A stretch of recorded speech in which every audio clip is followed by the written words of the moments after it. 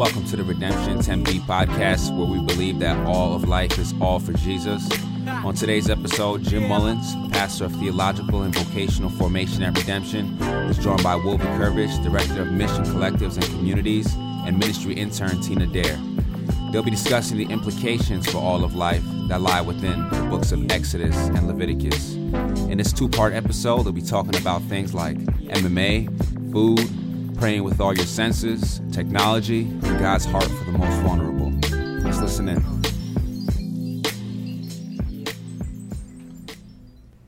Hey everyone, this is Jim Mullins. I am the pastor of vocational and theological formation for Redemption Tempe, and we're here to do another podcast.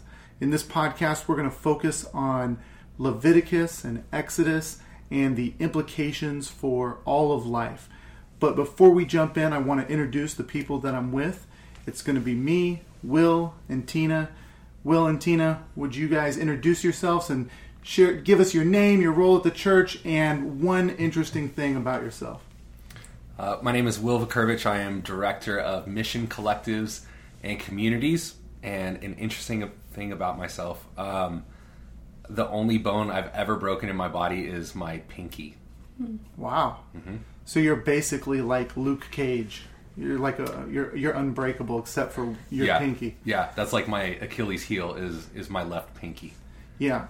So this is Will's first podcast. This is the first time you're on the podcast, right? Yep. One other thing you should know about him is that he doesn't pronounce his last name correctly. All of Yugoslavia would differ with the pronunciation of his name. But that's okay. We'll let it slide. Teena, how about you? My name is Teena. I'm a ministry intern here at Redemption. Do some work on the True Story Project. And what's something interesting about yourself? Sticking with the injury train, a year ago yesterday, I tore my ACL doing the whip and nae-nae. Mm-hmm. Seriously? Yep. That's pretty incredible. That's a story that you probably won't want to tell a lot of people, but I'm glad you just told the whole church right now. Yeah, it's no big deal. That's good. The one thing that's interesting about me, the little factoid that you might want to know, is that when I was 10 years old, I was accidentally shot by my stepdad in the chest with a shotgun, and it instantly made me the coolest kid in school. Yeah. You're still the coolest kid in the office because of that. Because of that, yep. Yes. So, I mean, yeah, I came back to school. I even had this shirt with the little holes in it and everything. It was a hunting accident. I was kind of wandering off to the side and got shot by my stepdad. Oh so if you think you have issues with your step-parents, at least they never shot you. So transitioning from being shot into talking about the book of Exodus and the book of Leviticus and the implications for all of life, this book, both of these books, have so much to say and so much to inform us about how we engage the whole of the world. We do this because we believe that all of life is all for Jesus, and Exodus and Leviticus certainly attest to that. So before we look into specific things, what would you guys say are some, just stepping back, some evidence, if you were going to look in Exodus and Leviticus for evidence that God cares about all of life, what would you say? I think the detail of the laws that God gives in Leviticus, caring about everything from accurate weights and measurements to skin disease to relationships between family members, to God hearing oppressed people cry out. All of those are evidence that, God does care about our personal relationship with Him, but that care and concern extends just beyond that into all of life. Yeah, once you start looking at the book of Leviticus and it just talks about worship and how the sacrifices go, you might expect that this is what God cares about. He only cares about the worship of the community and the time when they're gathered and doing the corporate acts of worship. But then when we get into the laws, it covers everything from economics to dermatology. And so it's pretty incredible. Any other thoughts, Teena, about how we see this all of life vision apparent in these books of the Bible? Yeah, I think oftentimes when you think about God's commandments and being obedient, it has to do with some sort of personal morality or something that seems really spiritual that I should be doing or thinking about or talking about. But the laws in Leviticus are much more like a society would have that cares about justice and physical health and all the aspects that are, I think, nowadays not considered spiritual, but are very much more just about the flourishing of a community. Yeah, absolutely. One of the things that I think is most important about this project is that we're not just trying to get good at Bible bingo and acquire a bunch of knowledge so that we can seem like we know what we're talking about or that we're smart, but we are really seeking to know our great God and worship Jesus. So just out of curiosity, how has God been revealing himself to you and drawing you to himself as you've engaged in the True Story Project? Teena, why don't we go with you? Yeah. I think I was just meditating on this with our RC last week. I've been in the same RC for 5 years, and one of our, I would say maybe the best conversation we've ever had in that group was over the book of Leviticus. And it just really showed the faithfulness of God through his word as his people engage together and seek to be faithful to God's revelation of himself. And I think in all the years of us trying to come up with strategies or new video series or whatever it is, it's been really in just creating a community that is surrounded by his good story that has just really shown a lot of fruit. How about you, Will? For me, the way throughout the story God continues to press towards us, thinking through Genesis, and every character in Genesis has dirt on them, so to speak, and God continues to press towards them. Through the Exodus story, God is continually pressing towards his people, and then into Leviticus, even God understands the brokenness of the world, and even with the leprosy and these different things, God provides a way for his people to be close to him, and God just continually pressing towards us has really been overwhelming in this story. It's so good as we read through and seeing the sin in every character, and also seeing that sin in my own life, not always in the same way, but that same wickedness in our hearts, and then seeing that despite that God is still pressing towards us is really humbling and encouraging and hopeful. Yeah. I think for me, the thing that stood out in this reading is that it's really the grace of God that enables obedience.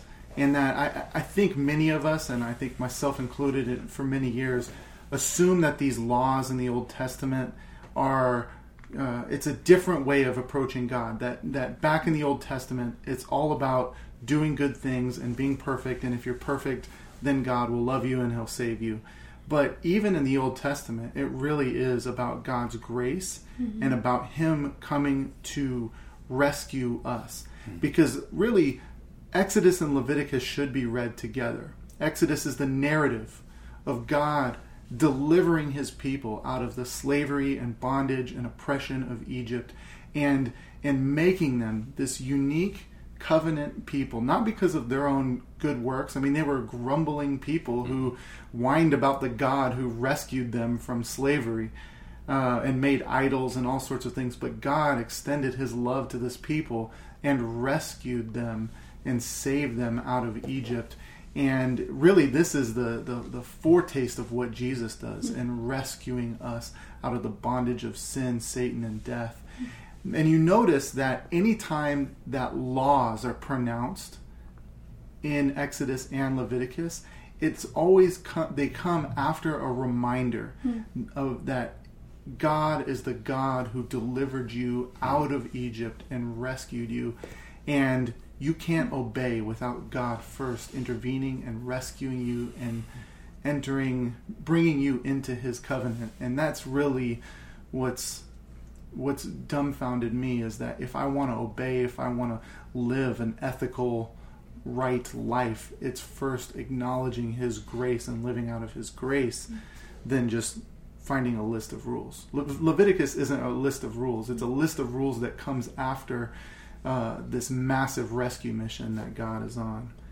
And so, speaking of the rescue mission, Jesus, the Exodus points to Jesus.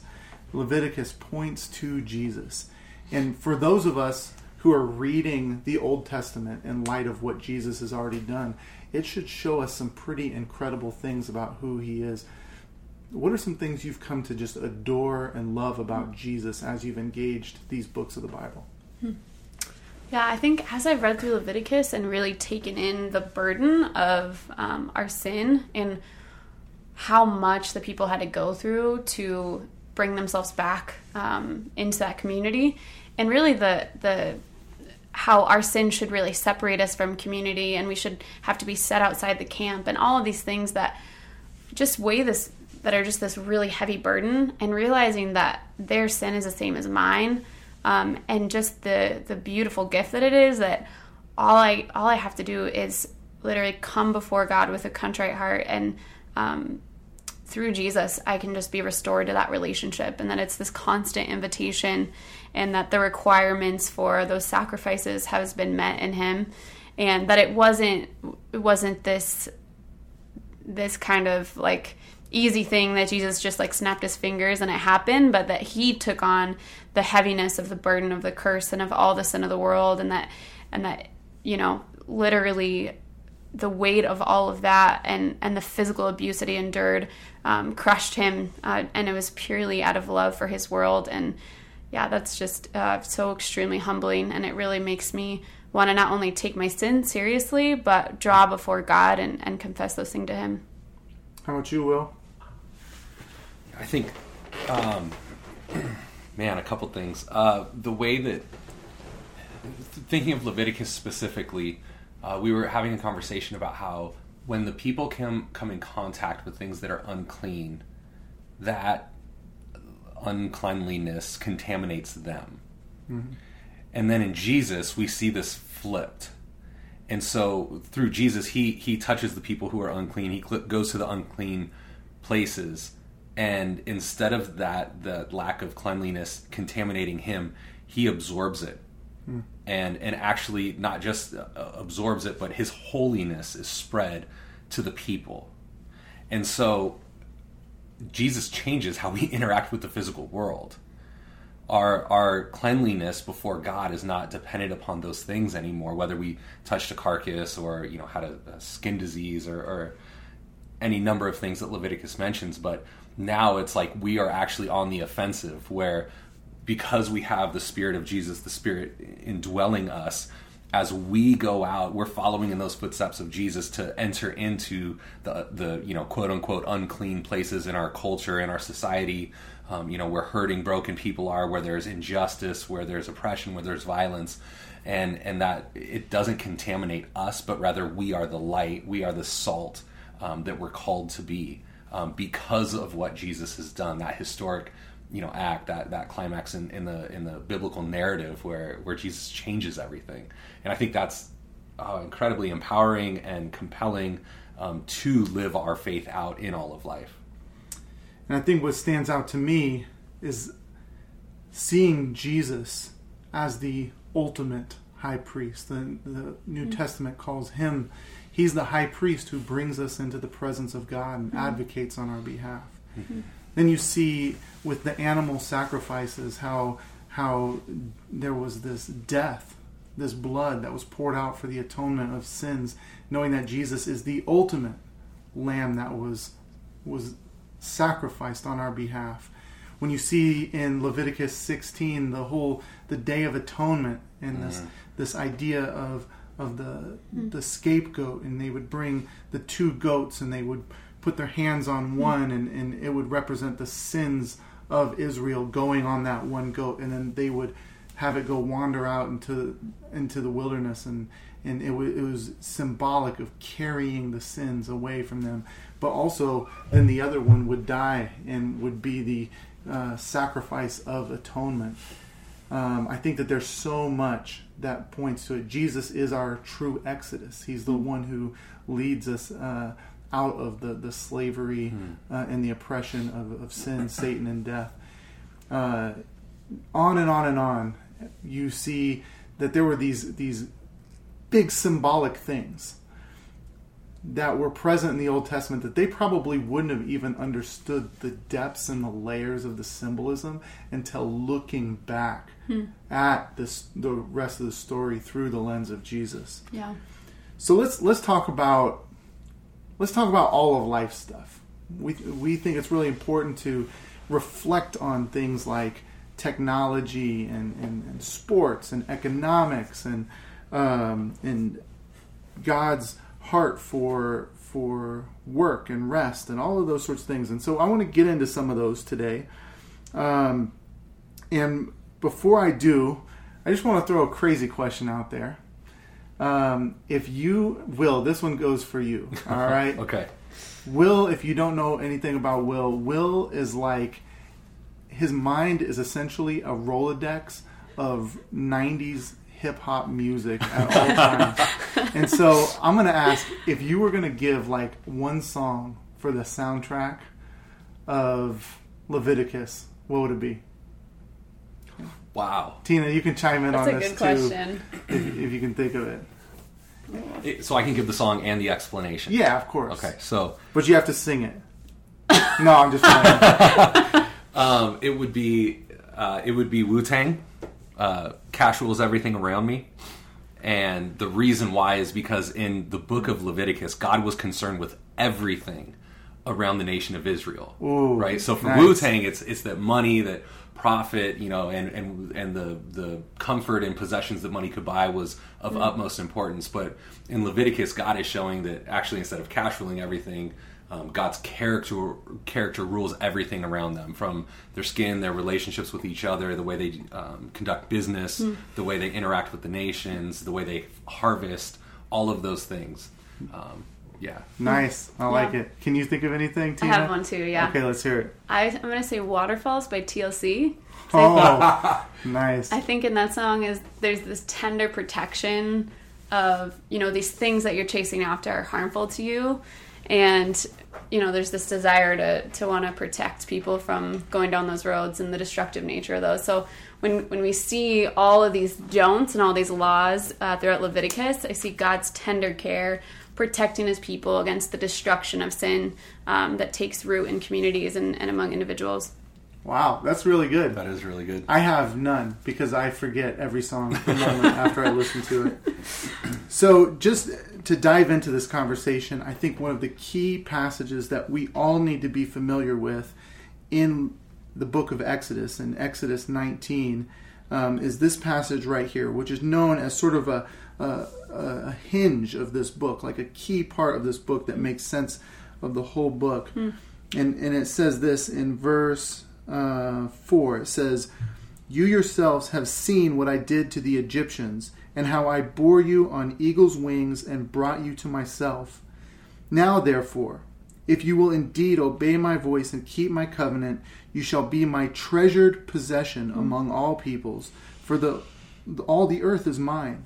And you shall be to me a kingdom of priests and a holy nation.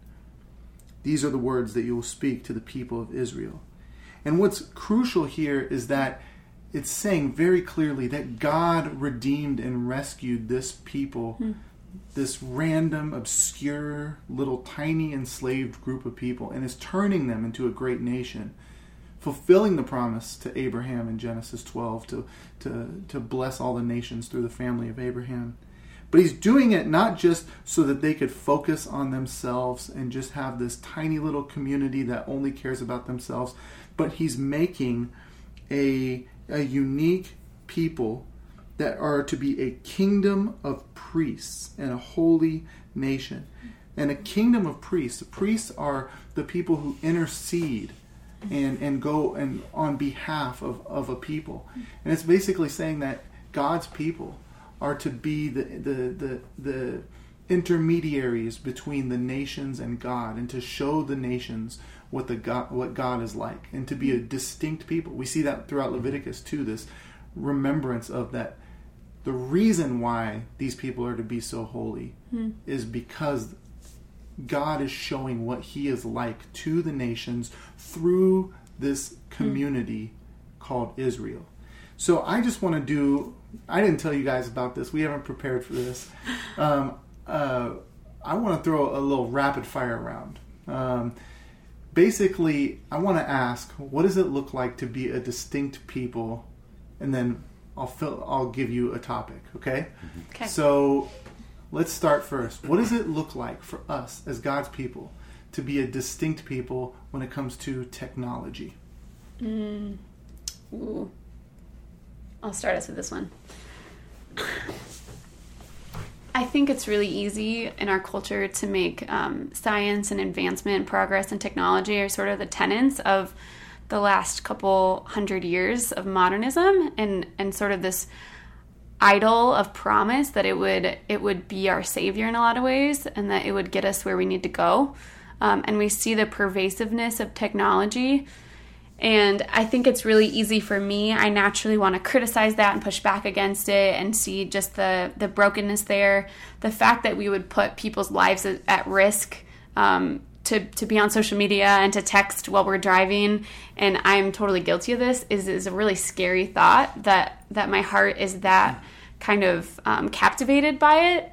It's scary to me, but then I'm reminded when I think about the whole biblical story, starting in creation and looking toward restoration, is the truth that there is created and intrinsic goodness in these things, and the more power that something has, the more potential for goodness, because brokenness only draws upon the power of the created goodness. And so it just reminds me to constantly, rather than just want to criticize it and push back against the idol that's there, the potential corruption, is recognize and have an imagination to cultivate that goodness for the glory of God and for the love of my neighbor.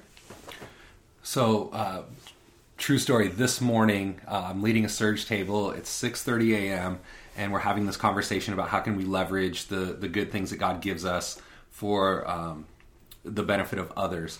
And one of the guys on my table tells me he's part of this group that's working with Facebook and Google and their search rhythm or search engine algorithms. You can tell I don't know all this stuff. Basically what they're doing is when somebody searches out an extremist group like ISIS, the KKK, whatever type of extremist hateful group there is, they will start having things pop up in their news feed by groups of former extremists who have repented of that and are now seeking reconciliation. So if somebody is Googling ISIS, then in their newsfeed it's going to start popping up former, people that were involved with ISIS who realize that, beheading people isn't the best thing you can do with your life and seeking restoration. So I think that there are a number of ways that we can leverage technology for the common good. It's just, how much time in our day do we really spend thinking about the blessing that God gives us through the lens of how do I benefit others? Yeah. That's really good. And it reminds me of something that Andy Crouch says. He kind of describes the 4 postures that Christians have tended to take towards culture. He says, first is to condemn it, where you just say, oh, it's bad, it's evil.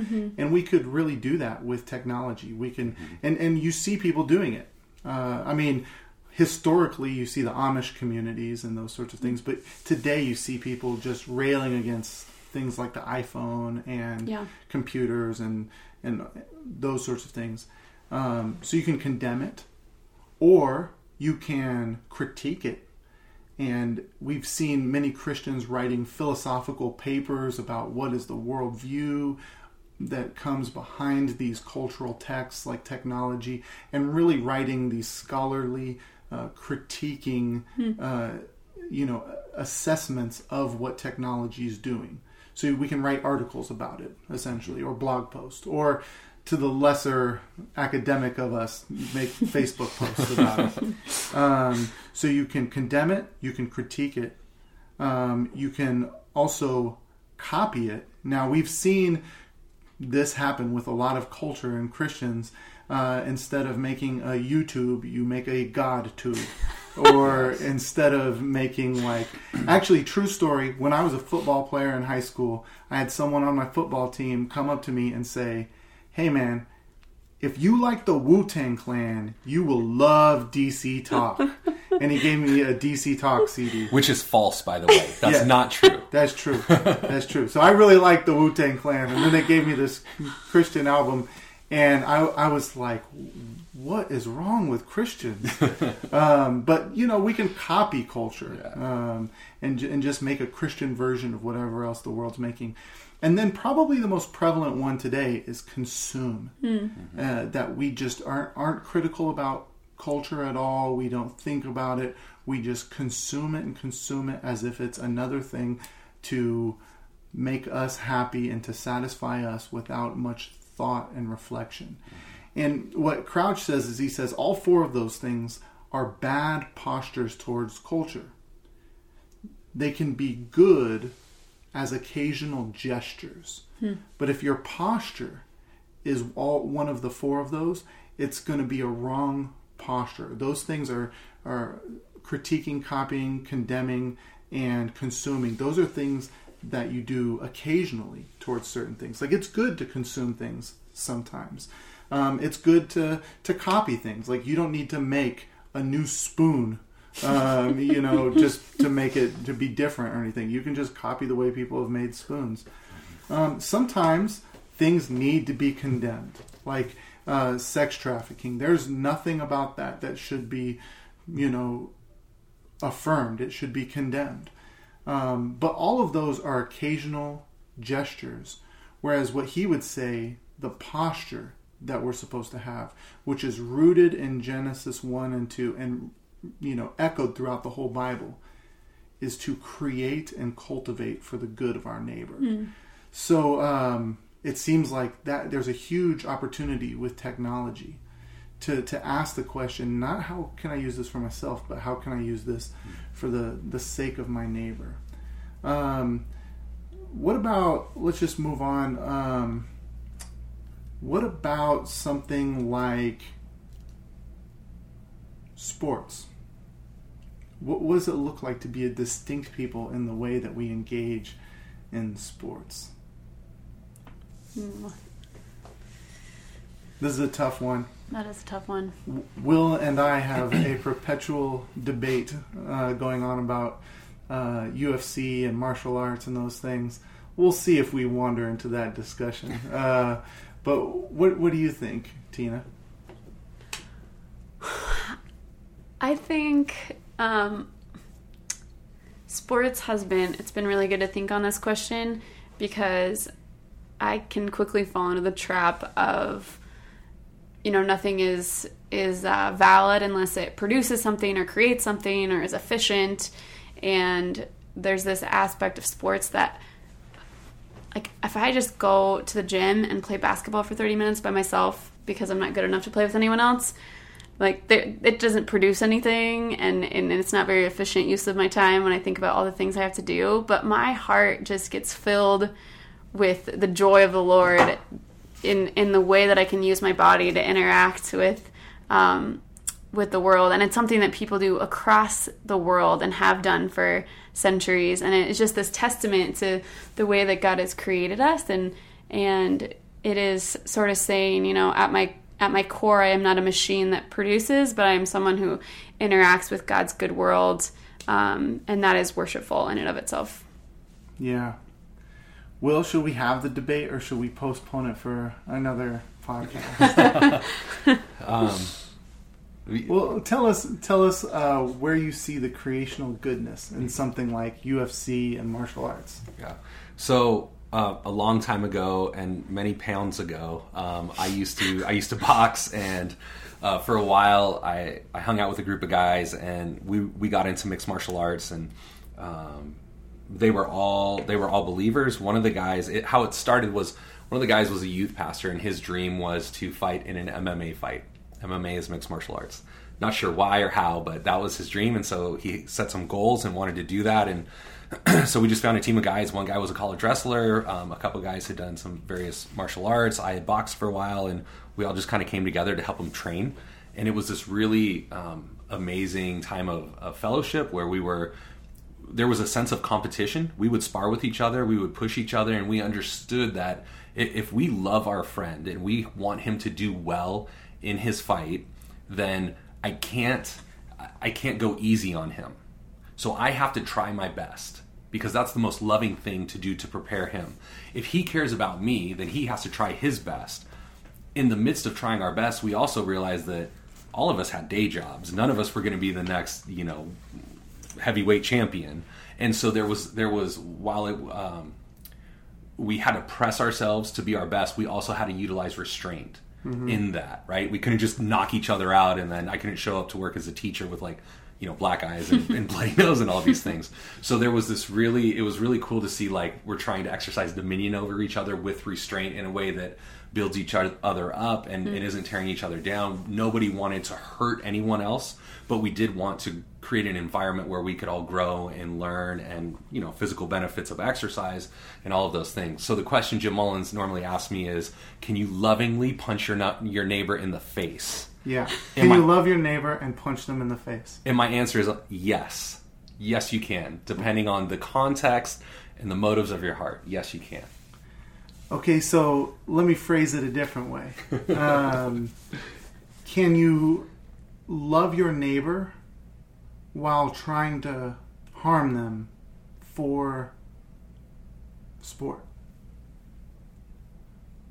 I don't think the intent is to cause lasting harm to them. The intent is to press them to get better, and the intent is to glorify God with everything that we're doing.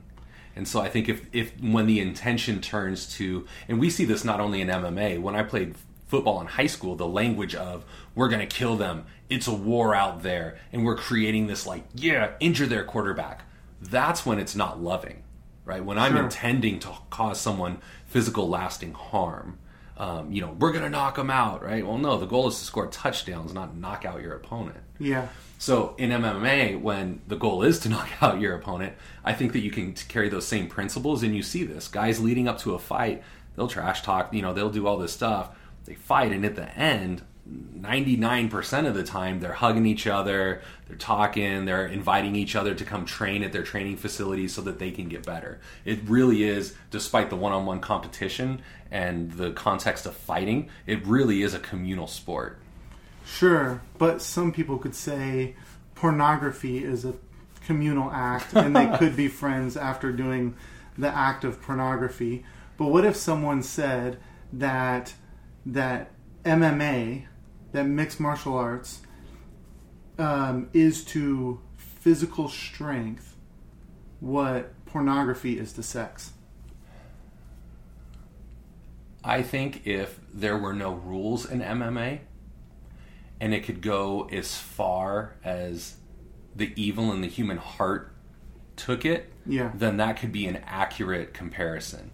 But I think because there's restraint, so I can get somebody in a submission hold called an arm bar, where I'm extending their elbow to the point that they tap out. Yeah. If it was unrelented, I'm just going to break someone's arm, sever their tendons, all of that, then I would say yes, because that is just pornography is going as far. There's no restraints on it. And so I think because there's restraint, that it's not an accurate comparison. There's some nuances, differences there. But there could be boundaries and rules set up within a pornography set. I'm pushing this analogy a little bit. Yeah, I don't have as much experience with the pornography set as I do with MMA, so I'm not sure. That's a good thing. But okay, but then there are certain moves that you can do in MMA, like for instance, these moves where these chokeholds that are cutting off oxygen to your brain, and that damage brain cells and stuff. So I mean, how can you damage the brain cells of an image bearer of God and love them at the same time? So having been put in those chokeholds, when there's a chance that you can escape and when there's not. So I think if we're viewing this only from the person who's applying the choke, there's two sides to the equation. There's also the pride and the ego of the person who's having the choke applied, And so it does come into a sense of pride where I will not tap out, rather than realizing I've lost this competition. Mm-hmm. The way I can honor God now is not pressing my body beyond the ways He's created it, but to, forfeit this match, live to fight another day, so to speak. So would you say that there are evil and idolatrous things that are involved with UFC and MMA and those sorts of things? I would say that there are evil and idolatrous things that are involved in everything. So what are the specific ones for? Oh, I think that there can, in some people, typically with some people there can be the glorification of, the violence and aggression like you talked about. It is a sexualized culture with the ring girls, the objectification of women, walking around, those types of things. Also considering some of the ways that athletes try to find advantages through performance-enhancing drugs, trying to find ways to, get around the laws that are instituted there, gambling, that's involved in betting on the fights, those types of things. So what would it look like for, let's just engage the imagination. What would it look like for God's people to engage in something like that, but to do it in a distinct way that shows what our God is like to the rest of the world? Yeah, I think there would be, obviously striving to excel, striving to glorify God with their bodies, not engaging in some of the, sexualized aspects of the sport. I think striving to, be the best fighter that you can while respecting your opponent. I think also in the lead up, the way that fighters talk about their opponents can, get disrespectful and ugly at times. One of the things, it's interesting, the UFC has had to work really hard on its image so that it can actually be shown. There was a movement to outlaw it early in its history, and so there are fighters who have shoved each other after the bell, and they've been kicked out of the UFC. They have a pretty high expectation on the reputation of their fighters. There's been some guys that have made really poor choices, and they've paid financial and contract ending consequences. So there is definite right and wrong in aspects of good in the sport. Sure. Well, if anyone's going to convince me, it's going to be you. And I'm not quite convinced, but I'm getting there. You're getting me there. For this round, the official ruling is in, and Will is the winner here. Well, Teena, you would say that Will is the winner, but I am actually the judge of whether someone wins or not. And I didn't actually make my argument. I asked the questions. So, but you have thought through it well, and I think that that's good. You're not just consuming it. You're actively thinking about how to create and cultivate within it. So, Teena, what does it look like for Christians to be a distinct display people that shows what God is like when it comes to food? I mean, you work in the hospitality industry. Talk to us about food a bit. Yeah, this is a really good one that we could talk about for a long time. I think we have to start with Genesis 1 and 2 and see that God, one of the best gifts that He gives to human beings is food, not just so that He provided for our survival, but that He gave us just incredible diversity with taste and color and our ability to imagine the ways that food can be put together that is just so pleasing, and not to mention the act of sharing a meal together. And then we go into Leviticus, and the sacrifices that are made to God are actually God inviting His people to share a meal with Him. And he asks His people to submit the finest meat, and there's this filet mignon put on the altar, and then the people are actually called to share in that afterwards. And so there's this food sustains us and reminds us of our creatureliness and the gifts that God has given, but also gives us an opportunity to cultivate and create community around that. And working in the hospitality industry, that's something that I've seen time and time again of just the opportunity there. And then also when we move into Genesis 3 and we see brokenness, one of the curses is actually surrounded around working the land and how there will be brokenness and strife now as we do this really good work of cultivating the earth. And I see that a little bit, I think, now and in my industry with the really fractured nature of food and how far away we are from the land, if you will. So I have someone sit down, and I'm taking care of them and I take their order, and it's so quick for them sometimes to criticize or to take judgment on the food that's put before them, when dozens upon dozens of people's good and really faithful work has brought this food before them, and they just come as this consumer and are quick to really judge it without ever getting their hands in the soil or really seeing the work that's done by the farmers and the people transporting the food and the chefs that showed up at 6 a.m. to start prepping and creating this food. So I think I see the complexity there of both the really good and beautiful things and the broken things. One example of that I love is that there's a guy from our church named Joe Johnston, and he is really showing what it's like to be a distinct people that shows what God is like and what he cares about through what he's doing with food. Yeah. He took his family farm, and he knew that the suburbs were coming and that it was going to be developed, but he developed this whole housing community with the way that it was designed to promote neighborliness. And right in the middle of it is this incredible farm where they care for the soil and the quality of the food that comes out of it. They're stewards of the soil.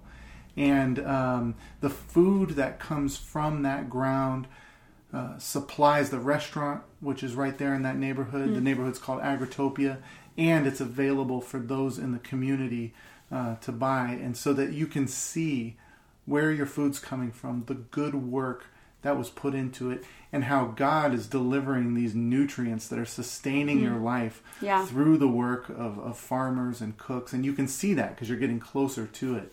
And I just think some of the way that they've structured things gives us a glimpse of what God is like, his generosity. Even the fact that good soil comes from the death of other plants.